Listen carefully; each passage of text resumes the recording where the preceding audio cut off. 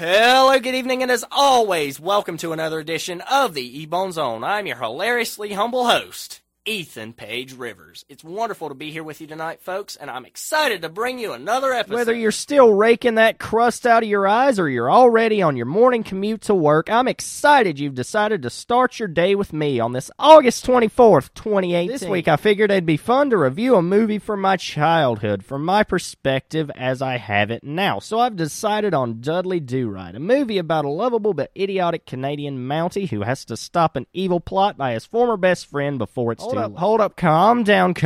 I know what you're thinking. What are you on about? Well, I'm going to tell you if you insist. Okay, so the story goes like this. Your man Dudley is hanging out one day with Snidely and Nell, his two best friends. And Snidely, well, he wants to be the bad guy because bad guys always get the girl. Somebody's wrong, and for every bad guy, there has to be a good guy. And that's where Dudley comes in. He wants to be a royal Mountie, as I mentioned before. And in the case of this movie, that leaves Nell as the damsel in distress. Now that we have the character archetypes out of the way, let's move on with the rest of the story, shall we? 20-something years later, he's accomplished his dream. Well, sort of. He's not very good at what he does, but at least he's got a good heart and wants to follow the rules. You remember the girl from earlier, right? Nell, yeah, that's her name. Well, she's still got old D-Man feeling some type of way, and they haven't seen each other in years. Basically, not since that flashback from a few scenes ago, which is, I think, like 15 years in this movie's timeline, because they were around 8 or 10.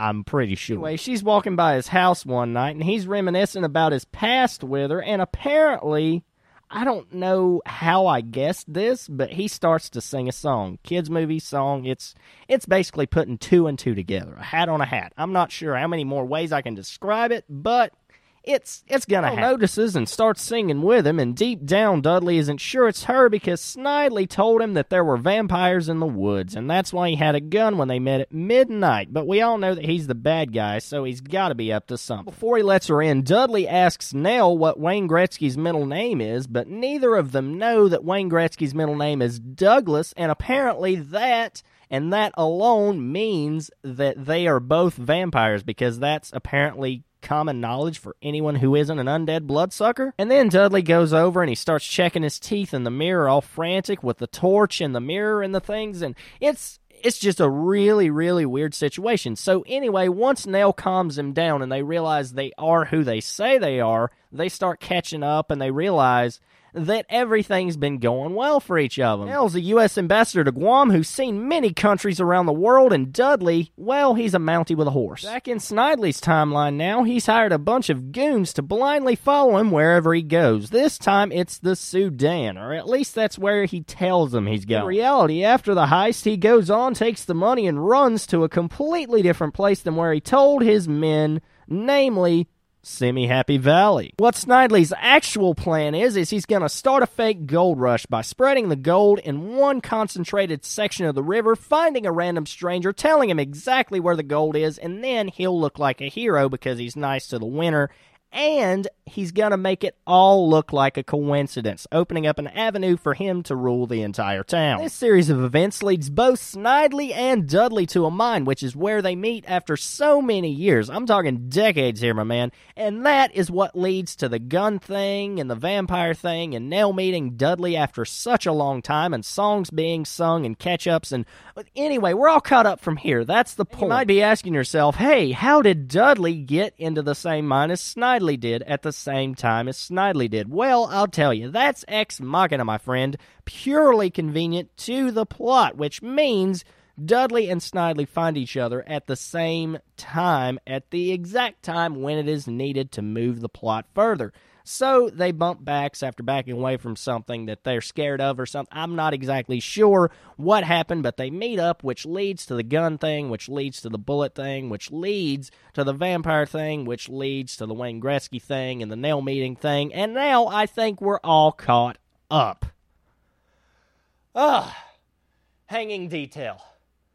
Can't have that happen. Nell and Dudley go to the local dinner theater / ritual type thing a Native American tribe are having, and they hit it off with the chief big time. And Dudley's made an honorary tribe member, even though I doubt they were an actual tribe to begin with, but let's just give him the benefit of the doubt. Dudley gets fired and falls into a deep depression because the head of the Royal Canadian Mounted Police and good friend of Snidely's found out they hate each other. Snidely's actually doing pretty well for himself at this point. He's basically mayor and he rules everything. He's renamed the town to Whiplash City, which I'll admit is a pretty awesome name, but that doesn't undercut the fact of what he's doing is horrible, and much like Rome, the empire does not last. Simple reason for that is your man Dudley steps in after some training from a recently sobered up prospector who won Snidely's contest, and now is a rich man. This dude is basically the definition of more than meets the eye. He has a proficient ability to recognize and do reverse psychology, and he knows a bunch of fighting techniques, so he spends a few weeks training Dudley in the art of both of those things in the event that he and Snidely have a final battle. He convinces Dudley to start acting more as the villain since Snidely is painted by so many people as the hero. This irritates Snidely enough to revert him back to his old ways, thus setting up a battle between Snidely, Dudley, and Dudley's aide, the Kumquats. In case you have no idea who I'm talking about, they're the tribe that runs the dinner theater from earlier. Yeah, those guys. They're warriors now. I use the term warrior loosely because in the case of a fight-or-flight response, they're going to run either way. As protocol for all kid-friendly movies, the good guy wins, Snidely is disgraced, and Dudley is reinstated by the head of the Mounties, and Nell falls in love with him. They ride off into the sunset on his horse, whose name is actually Horse. I know, really original, right? And now we get to the part where I tell you what I think of this movie. I really enjoyed it when I was a kid, and as far as being as old as I am now, from my perspective, I haven't seen it in years, but as far as I remember, I would definitely recommend it, because it sounds like a really, really good premise. I like the message behind it.